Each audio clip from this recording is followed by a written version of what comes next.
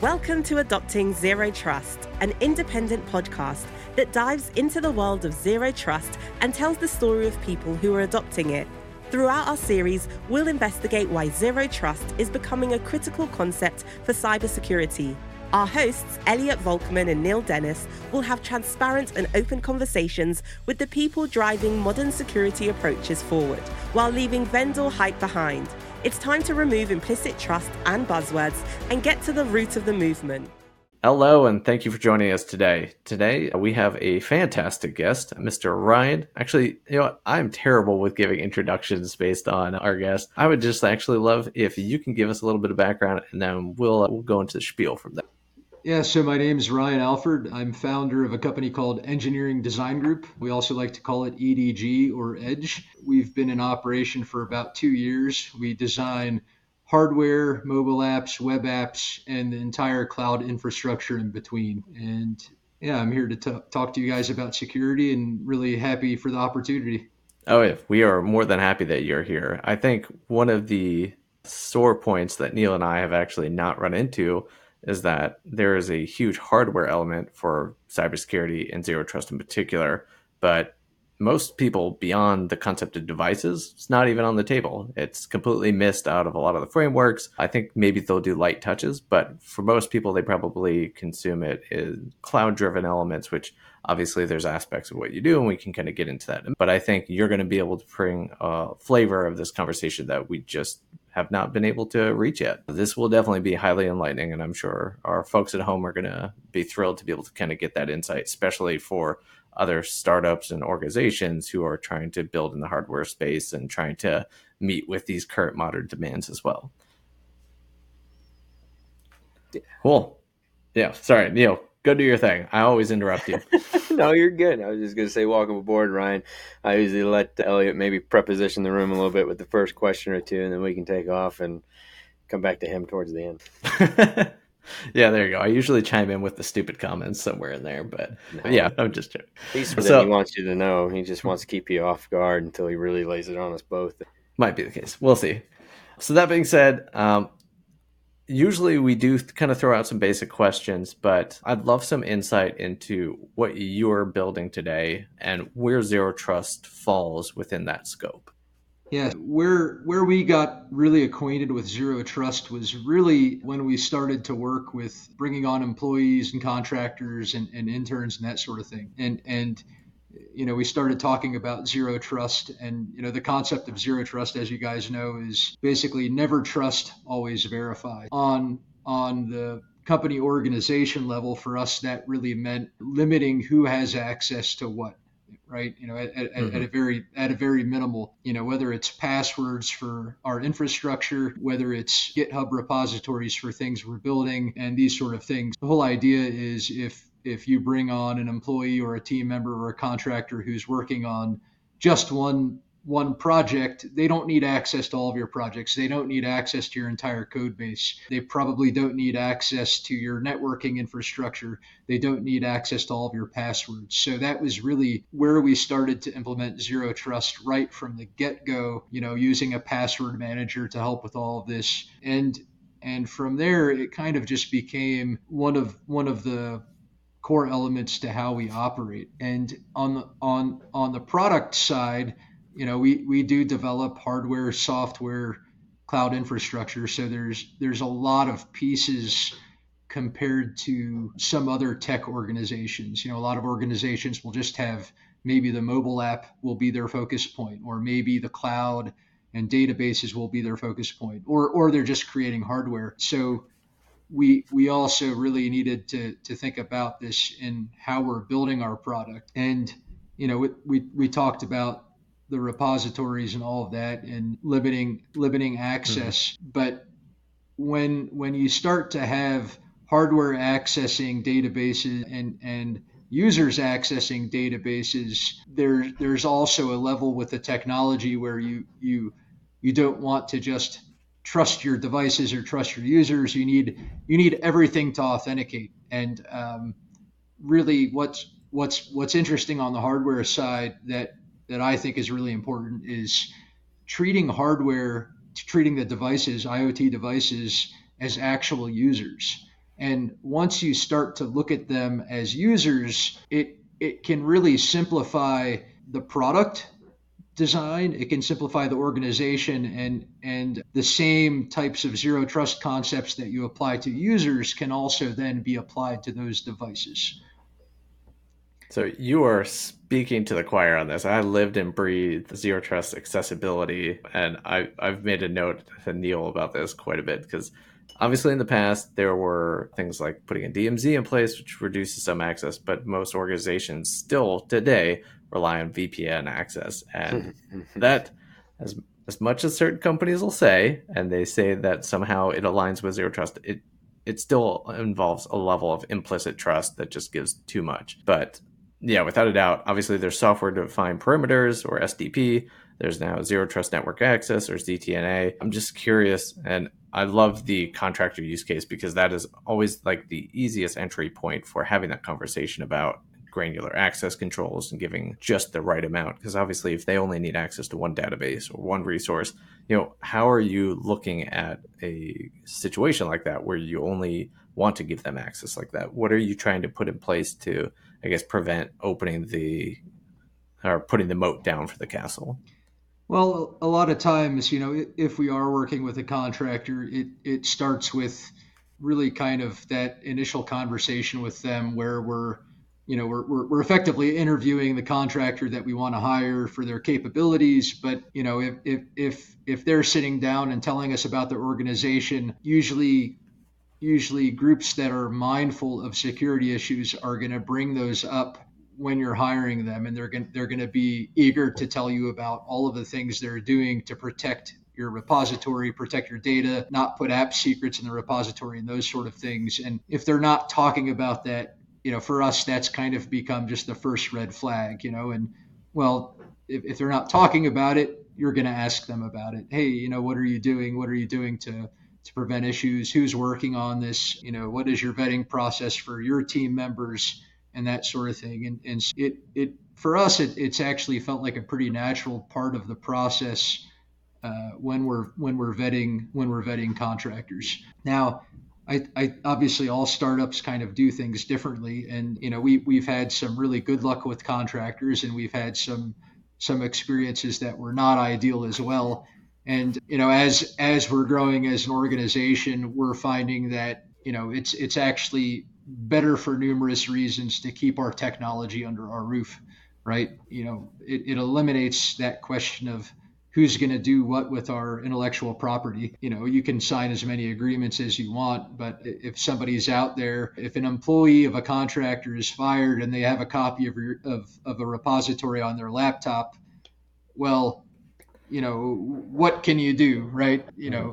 Unless the laptop is a company-owned laptop. So by bringing technology into the company and taking it away from the contractors, you become a more secure organization, but there's also the benefit of that know-how is inside of your organization. So when issues come up, and they always do, you're not going to have to rely on the contractors to bail you out. So I'm going to personally backstep slightly on something you said a minute ago. I've got my handy dandy note-taking devices so I can remember to ask certain things, like pique my mind and still pay attention. That being said, getting started, you mentioned, getting to a methodology around finally treating the devices as if they're a persona, right? More implicitly. We tend to put in a standard IT frame of reference, we tend to do a pretty decent job at a good org at saying, device A, talk to device B, and that's what it should be. Now, we don't necessarily do a good job monitoring when it starts talking to device C, however, right? When someone comes in and pivots through. But I think in control systems world, this is, one, should happen a little bit more exclusively, and two, it's probably also a lot harder to do as people are still mapping old school OT to new school IoT concepts, right? So kind of curious in that frame of reference, where you see a potential breakdown between 20-year-old tech stack and trying to make sure that something can't pivot through those doors versus modern tech stack that might be able to take advantage of more common practice sense stuff where there might actually be a legit IDS inside the control system, right? Or some version within the historian or some control groupings, right, for that implicit. So just kind of curious your take on old school versus new school and treating the device as a person and that rationale and making sure you don't completely crash something.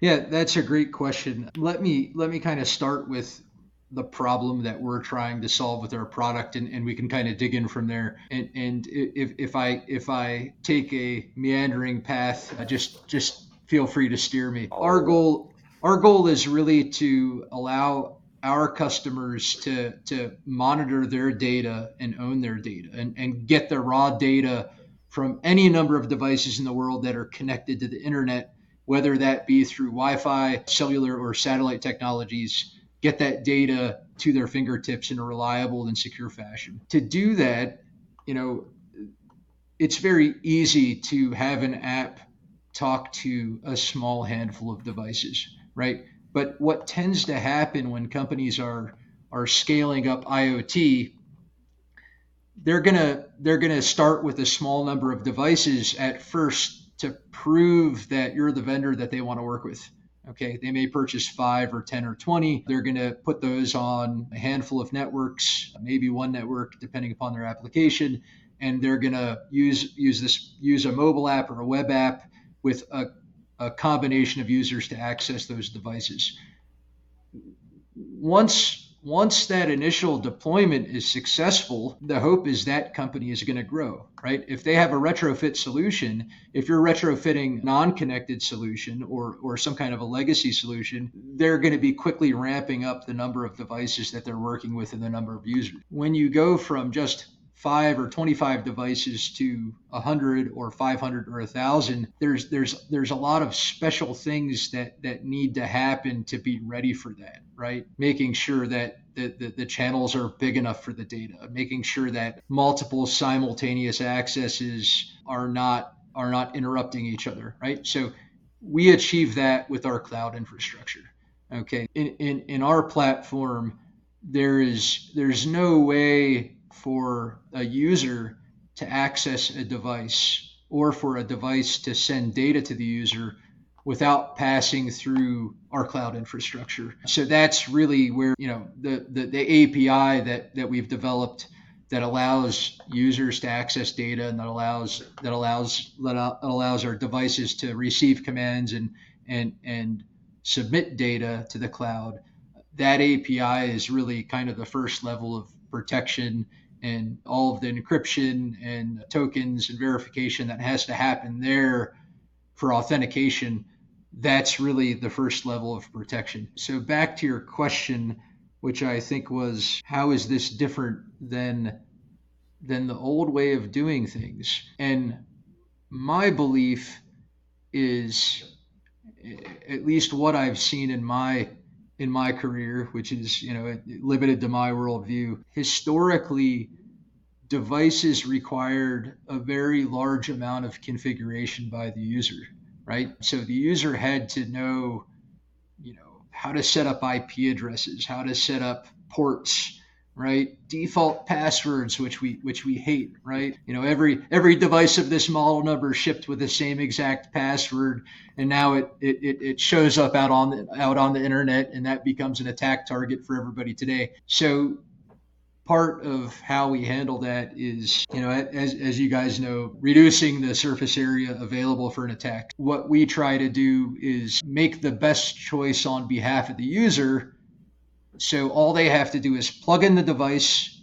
We ship them the device. All they have to do is apply power, and they log into an app, and everything else in the background just magically happens, right? They're not going in there configuring passwords, setting up networks and this complicated stuff. So that to me is really something that can be done today, and we're starting to see more and more companies head in this direction that I think is going to improve.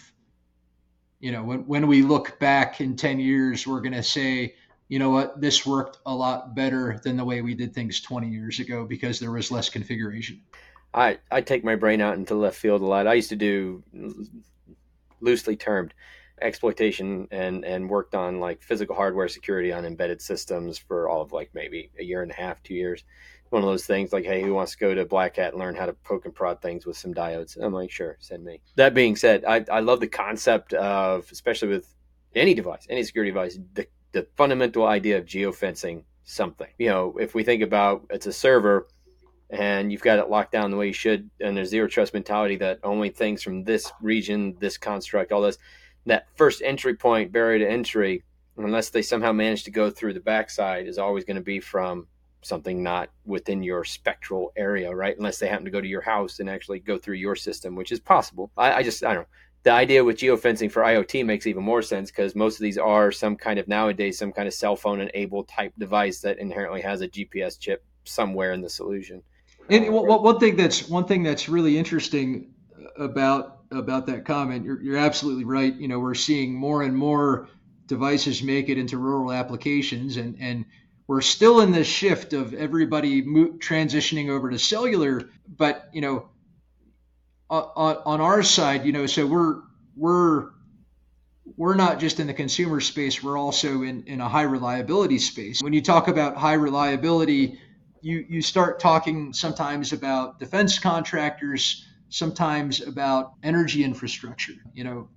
Thinking back to the Colonial Pipeline incident, right? Cellular devices are not going to be enough. There's going to be cellular devices, but there's going to, pretty soon everybody's going to be phasing out cellular for satellite, right? And there's going to continue to be a need for this geofencing. And when we think about the all of the worry and scares of the transition to 5G and how is this going to work and what's going to be around, what's not going to be around anymore, nobody's really having that conversation of, well, how do we need to behave differently once everything's on these satellite networks, right? And I think engineers, I see a lot of engineers that are really excited about these devices. I'm excited about them. I have some eval boards coming in that I'm really eager to play with, but I think we need to start looking at that and saying, wait a minute, this is something we need to look at and really, really consider what are the pros and cons of this service? Because, at the surface level, satellite sounds really good, but I think we need to pick it apart and analyze what are some possible consequences of going to satellite versus cellular for IoT. Yeah, on that note, I mean that's a wonderful point. It's kind of funny, the sooner we get tech now, obviously the sooner we phase things out as things get exponentially growth, all some other stuff. On that note, from a SATCOM's perspective, I am happy to report that there is an ISAC out there that is very worried about this idea. The downside is here in the States, right, we don't yet consider space infrastructure oddly enough, a critical asset, key resource, critical infrastructure, oddly enough. It's considered a supportive element to other things still to this day. But obviously, if you took down SATCOMs, you took down some kind of Earth station, something like that, there's so many things that are going to go away very, very quickly. Heaven forbid you just take out GPS on things, and that really mucks everything up, right? Especially at these remote stations that rely on that for tokenization and passing off timing. That being said, Space ISAC, just to plug someone that I'm very familiar with, highly encourage looking into that endeavor. And, if you have a really good personal preference into that side of the house and getting involved, as it seems like you might, hit them up. They're there in Colorado Springs. And on a side note, I'm also happy to make intros into that world too. I love the ISACs and the ISAOs. It's one of my personal things that I like to work in and then help do things with for collaboration, information sharing. But you're back on track. Your concerns about that are being directly echoed by this new community. So larger companies that are board members of this company have taken notice that the government seems to kind of push them off to the side. Now they're putting on this big major focus, and there's this huge growth effort over the last roughly now almost 2 years to build something around the satellite community, SATCOMs, infrastructure up there, everything from rocket launches, physical, all the way down to the data layer, digital and everything. Well, one of the other things that this conversation brings to mind is when we got our router. We started up the organization, we got a router, had to get some equipment online, and I hadn't bought a router in 10 years, and it has a backup for cellular, so if your Wi-Fi goes out, you can still have an internet connection to the office. And I think IoT devices, talking about the transition to satellite, it may not be a transition, it may be satellite with cellular backup. depending upon the location, right? And a lot of, when we talk about IoT devices, a lot of IoT devices are being used for asset trackers or like fleet management. So these are things that are going in and out of regions that have coverage. And maybe there's some parallels there where, depending upon, if you have the option for both cellular and satellite, what is more secure for that application and why, right? And what's going to keep the device connected in times of need versus, which of those networks is more likely to have a hiccup for whatever reason. Yeah, I think that's something else I always forget about the trucks with their GPS monitoring and location tracking, all those other fun things. That's a whole nother bailiwick of funness. And that throws geofencing potentially out the door for that particular asset, right? And they can have their laptop and everything running through whatever comm system they've got in there. And, they can drive from Cali to Alaska in 2 weeks, right? But when you think about concepts, for me, the need for zero trust from an IoT device, or pick a flavor of whatever it may be, an RTU, IED, whatever it is, those end units, that's where the end goal is a lot for some of the potential threat actors, is to get onto that end device to open up a switch or to close the switch, whatever they want to do. But at the end of the day, whether they're exposed to the internet or not, if you make sure it's talking to this device and only this device, and then to your product's point, this device inherently is also managed through another product solution to make sure all this is managed correctly, and that's the only trust line. And it's that consolidation of monitoring and effort, which in most OT networks doesn't really happen very well from what I've seen. Everything's just floating around out there. Maybe it's behind some kind of historian or MTU, whatever it may be, for the sake of the human in the loop. But once you're in there, you are literally in there in a lot of these networks. And I think that's what kind of freaks me out a little bit. You have to get there still, and that is thankfully still a very hard part of the puzzle. But and I think what you're talking about, I think what you may be alluding to here is, hey, you go out in the field, you want to hack into some computer system. Oh, there's a USB port on it. I'm gonna plug into this, right? And this is another element that's interesting on the hardware side, is I'm going to group hardware into kind of two sets, okay? And somebody else would yell at me for this, but there's two sets. There's what I would call COTS devices, commercial off the shelf, right? So that would be, we don't have time to design something. We're going to go buy this embedded x86 PC from this company because it has, the latest Intel Core processor that we need. It's rated for -40 to +85 Celsius operation. They've designed it as an off-the-shelf product. I can order it. It'll be here in 2 weeks, right? When you're buying a product like that, where you're putting on the operating system and you're developing hardware, all of the connections, the product is going to have a lot of peripheral connections available to it. It may have serial ports, parallel ports, probably not parallel unless you're like really, really old school legacy embedded stuff, Ethernet, USB, what have you. All of those things are going to be exposed. So when the user gets that product and puts their software on it, they can use it in whatever way they need. Well, there's going to be a limit. There's likely going to be a limit to what the user who's putting the software on it, what they can button down, right? It's going to be limited to the operating system and their software, whereas the vendor who's supplying that COTS product, if that's like an actual embedded computer running a BIOS, that BIOS has the capability to really lock things down in a different way at a lower level that's going to completely turn off connectors and not expose them in the address space, for example, right? Well, so we have this one category of devices, COTS devices, and that could include Raspberry Pis, Arduinos, anything where you get the product and everything's turned on. And then you also have this custom tailored world of hardware. And that also kind of enters EDG. We're kind of straddling that space now because we have created standard products, but we configure them uniquely to our customer applications. And what's really nice about that is we can turn off things fully at a lower level when they're not being used, right? And okay, yes, if somebody hijacks our firmware, can they turn it on?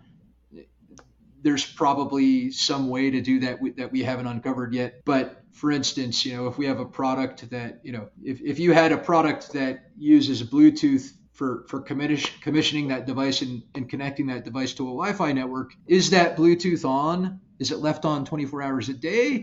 Or when they turn on the mobile app to punch in the password, does Bluetooth turn on only on an as needed basis, and then the vendor turns it off? And this is where I think the zero trust element really comes into play with customized hardware that is designed for a specific application. And that's where I think, there's a difference. And part of the difference is you can buy the Raspberry Pi, you can buy the off-the-shelf embedded PC and get up and running quickly, but you're not going to have the same level of security granularity that you would if you're designing a customized solution from the bottom up, or you're working with a vendor who's designing a custom solution for you from the bottom up. So I say it's nice to know that in control systems, unique customizations and kind of DIYing it based off what you want is still a thing. Old school, when you get a Siemens product, pick a Step 7 product back in the day, no matter where you're at, I buy it, you buy it, and they buy it, and everybody's ladder logic and programming structure within it is all completely different, right? Security through obscurity. I think that's a 101 thing for most control systems. It's nice to know it's actually still a thing. I honestly think that's a good thing. I think unique customizations around certain aspects are inherent to what's needed, but also a good way to mitigate commonplace faults where, just because that there's a vulnerability and pick a Siemens, Sprecher, whatever product or whatever it may be nowadays. I'm a little behind on the brands that are out there, but it doesn't mean you're going to actually use it on target A when you found it in target B, even if it's actually readily available, because hopefully they maybe turned it off. Anyway, that being said, when we start thinking about deployment operations and putting these devices, do you think from an IT to OT perspective nowadays, do you think it's based off of what that network is supposed to be doing? Do you think it's easier to do the right thing to lock down an OT world comparatively to an IT world from a zero trust mentality? At least at like the core end device. So coming back up to the top of that, where, treat a device like a person perspective, right?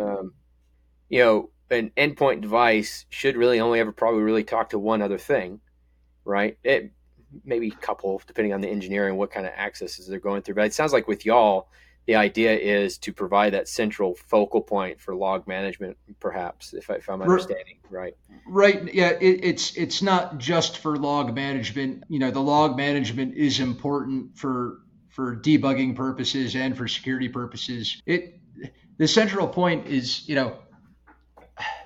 what can I say? How do I say this? It's the logical way to design a platform for distributed systems, and it comes with it lends itself to security in some ways. Right now, you have to design in various things. Right, it's not just going to be secure, but there is an inherent nature to security when you're using, when you're not allowing devices to interact with each other directly. But I think you're still going to have that. We haven't quite gotten into that area. We've had some customers that have asked us, where okay, we have this one device that needs to talk to these other things that are local to that device. I guess that would be in the realm of edge compute, right? But we haven't actually, our company hasn't actually implemented anything in that way yet. Yeah. So I think the one concern I probably have with, I don't know if Zigbee is still a thing or not, maybe it is. Power infrastructure at the neighborhood level back in the day relied on, maybe it still does, Zigbee for the new meters and the lights and everything to really talk, but it's a full mesh topology kind of concept. But it was an implicit trust model. So if you could get into the system one way or another and understand what formatting they were using for traffic, you could get into the system and collect a lot of fun things. Oh, wow. And it's inherent to any communication structure. It ran off of the same bandwidth as 802.11. I'm going to get it wrong. G, I think. I don't remember. But anyway, long and short, different protocol standard for comms. But there was this implicit trust when you set it out because it was supposed to be a closed network. But you stick up an antenna, and if you can take enough packet capture and understand what it is you're looking at, congratulations. Most of that stuff wasn't very well encrypted. Or if you get access to someone's meter, by proxy, they can talk to any other meter on the network because they got to pass billing data down this mesh to eventually whoever's collecting it in the billing system. So I guess that's something that I'm thinking about from a worrisome perspective and it sounds like we're moving, at least from your realm of what you're working with, they're moving away from maybe the core competency of that loosely, hopefully, and moving towards more of like back to that centralized piece. Yeah, it's hard to say. I think it's going to be application specific, and some of the areas that we're trying to get into right now, which are more in the oil and gas and energy space, we've recognized that there's already some IoT infrastructure in place, right? When we're trying to solve one of their problems and we say, hey, we've got a product for that, there's going to be this push pull of, we've already got our network. We want your device married to that because we already have this point that's communicating up to the cloud. And, again, it comes down to convenience, time, money, and okay, what are the consequences of that? And is the owner of that application willing to live with those consequences, right? So we're going to have to deal with this pretty soon. We're going to be dealing with this year, some of these questions. If I may, there was something I wanted to talk about that kind of, I think, also lends itself to zero trust. And there's always this trade-off of, how much data are we sending? What's it going to cost us, right? What's our monthly cost per device?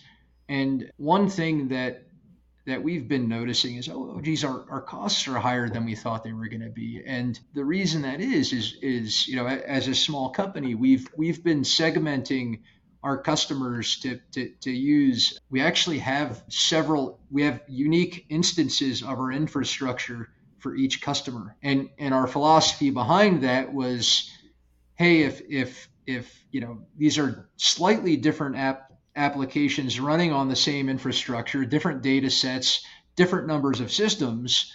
If we have one customer's application goes down, if something were to happen, the other customers don't suffer, right? Those continue to run. But similarly, we've also done this for the security side, right? It keeps, if somehow somewhere someone were to get into our system or get onto one device, they're not going to be able to hijack our entire customer base, right? Because these things are segmented.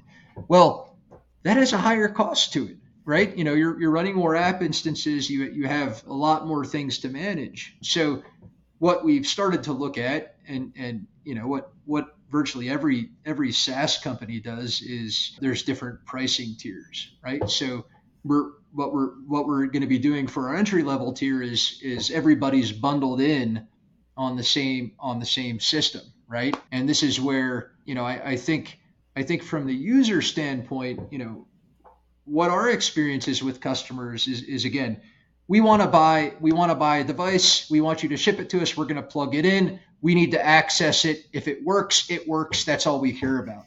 Nobody is out there scrutinizing, hey, well, okay, what's the difference? What do we really get with your enterprise plan? And I think this comes back to, we're here to serve our customers, and that means steering them in the right direction that is best for them, even if they don't know that, right? And having those conversations and having those discovery conversations about what they're doing to really say, listen, we need you on this tier because your application is doing something very sensitive. It's going to cost you more money, but let us explain to you what's going to happen here that's different than this lower pricing tier, right? Again, from the hardware side, not trusting that our own hardware is secure. Somebody can and will hack into it. This happens to every company, and every company who says, our devices are 100% secure probably just doesn't understand security, and you do everything you can. It's a defensive thing. You follow, you patch things, you send over their updates to your devices, you watch the news and you get the reports and you plug the holes in the ship before they're holes, I guess, right? But inevitably, as we learned, I think 2 or 3 years ago in the x86 world, Spectre and Meltdown. I don't know if you guys if you heard those words in your circles, but what they uncovered that every x86 system going back like 20 years had these vulnerabilities, and the only way to patch it was with a BIOS update, right? Well, so how many of those systems are running clean water for municipalities today that don't have the BIOS update, right? It's not so much the security. We're not so much worried about what's going to be exposed today, but the nature of IoT is, millions of devices getting put into the world every day, every week, and the growing number of devices. Well, what about the devices that just get put out into the world and then the company ceases to exist and there's no more updates, and customers, they have, you have all these consumers with these IoT door locks and IoT window locks, and one day they're just not going to be supported. So what? You just throw all that away? And you go install a bunch of new ones. So again, I think all I'm saying is that there will become a time where the technologies of today will be able to be hacked. We're going to be at a different place 5 years from now, 10 years from now, and we need to do what we can as soon as we can to defend those devices. Yeah, I think you incidentally opened my favorite can of worms, which is the concept and definition of zero trust. Because if you look at it, maybe from the vendor side, not as much, because I feel like they're being a little bit more intelligent about it now. But silver bullets as far as security technology definitely used to be a thing. But zero trust definitely gets put very high up on a pedestal as far as how secure that concept and following it to a T will basically enable you to prevent breaches and elements like that. So I fully appreciate the realist view, which is somehow, somewhere, internally, externally, there's going to be an entry point, regardless of adoption of zero trust or specific technology elements such as that. But yeah, there was a sensor manufacturer a couple months ago that I was talking to. We're going to be evaluating their sensor, and we're putting it on our platform, but they had their own platform. And of course I asked, well, okay, what are you doing to secure your platform? And it was kind of just, oh, don't worry, it's secure. And it's, well, don't give me that. Okay, so what are you doing? Are you working with an external pen testing group to verify that? Can you send me a report? What are you doing? And I think there's there's always more that companies can be doing. And we are big. Okay, we're developers, we're engineers, we're big on testing, we're big on automated testing, but we're also big on cross testing and having other people. If one person writes the code, having somebody else on the team review the code, test it. But hiring external test parties and external penetration testers, I think there's so much value in that, because they have their hands on other products. So their experience are going to be not nearly as narrow-minded as the teams who are designing the product, where you have tunnel vision. You're just like, okay, we have to ship. And I think that's a very delicate balance that a young startup company has to deal with, is meeting deadlines, but also, is the product secure? And I don't think there's a right answer for what that balance is, but continuous improvement is something that all companies can and should be working towards. Yeah, I think that's a wonderful point. Device security is a lot more than just making sure an IP address can't get to it. It's a lot more robust requirements around that. And the last little piece for me, you mentioned earlier on about, the physical access perspectives of this, right? So right down to the whole thing. If you don't have a robust security posture for physical, digital, and everything else that goes in between, just because I can't log on from IP address A, B, or C doesn't mean that I'm not going to find something else if it's still dangling out there on the internet in front of other stuff, right? At some point in time, you will find that hole, you will get in, and there's a lot of other things that go into that mitigation strategy to make sure that one hole is not as impactful downstream. Yep.